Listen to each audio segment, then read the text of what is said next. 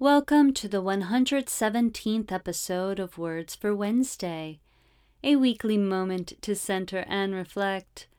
I'm Dara, your disembodied voice and guide. I still find myself fascinated by the emotion of anger. I still hate to feel it, but I thought I had a decent handle on what it is, its purpose, and how to deal with it. And then I read David Whyte's piece on anger. It oddly made me respect and revere anger in a way I hadn't considered before. Perhaps not so much others' anger, but at least the fabric of my own. From David Whyte's book, Consolations, the Solace, Nourishment, and Underlying Meaning of Everyday Words, I'll read to you his perspective on anger. Anger is the deepest form of compassion for another, for the world, for the self, for a life, for the body, for a family, and for all our ideals, all vulnerable and all possibly about to be hurt. Stripped of physical imprisonment and violent reaction, anger is the purest form of care. The internal living flame of anger always illuminates what we belong to, what we wish to protect, and what we are willing to hazard ourselves for.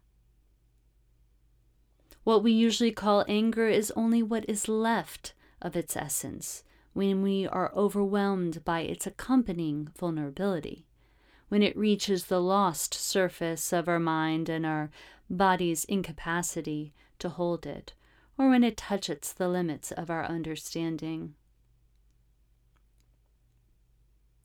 What we name as anger is actually only the incoherent physical incapacity to sustain this deep form of care in our outer daily life, the unwillingness to be large enough and generous enough to hold what we love helplessly in our bodies or our mind with the clarity and breadth of our whole being.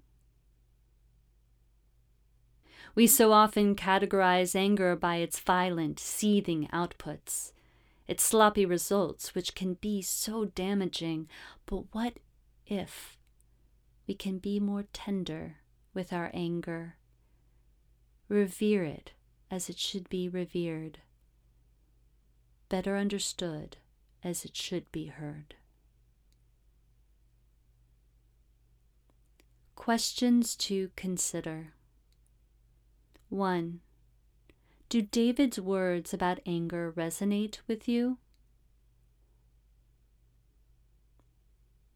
2. What are you most passionate about? What is worth your anger? 3.